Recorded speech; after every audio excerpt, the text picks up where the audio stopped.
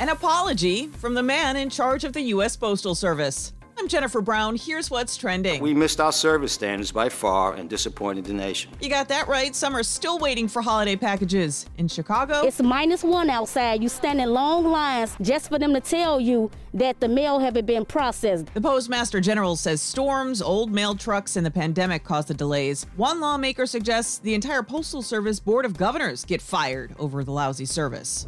At a time when lots of stores are closing, Aldi is expanding. 100 new stores are planned from California to Florida. The company plans on doing more online too, with curbside pickup, and a southern-based headquarters is being built in Loxley, Alabama.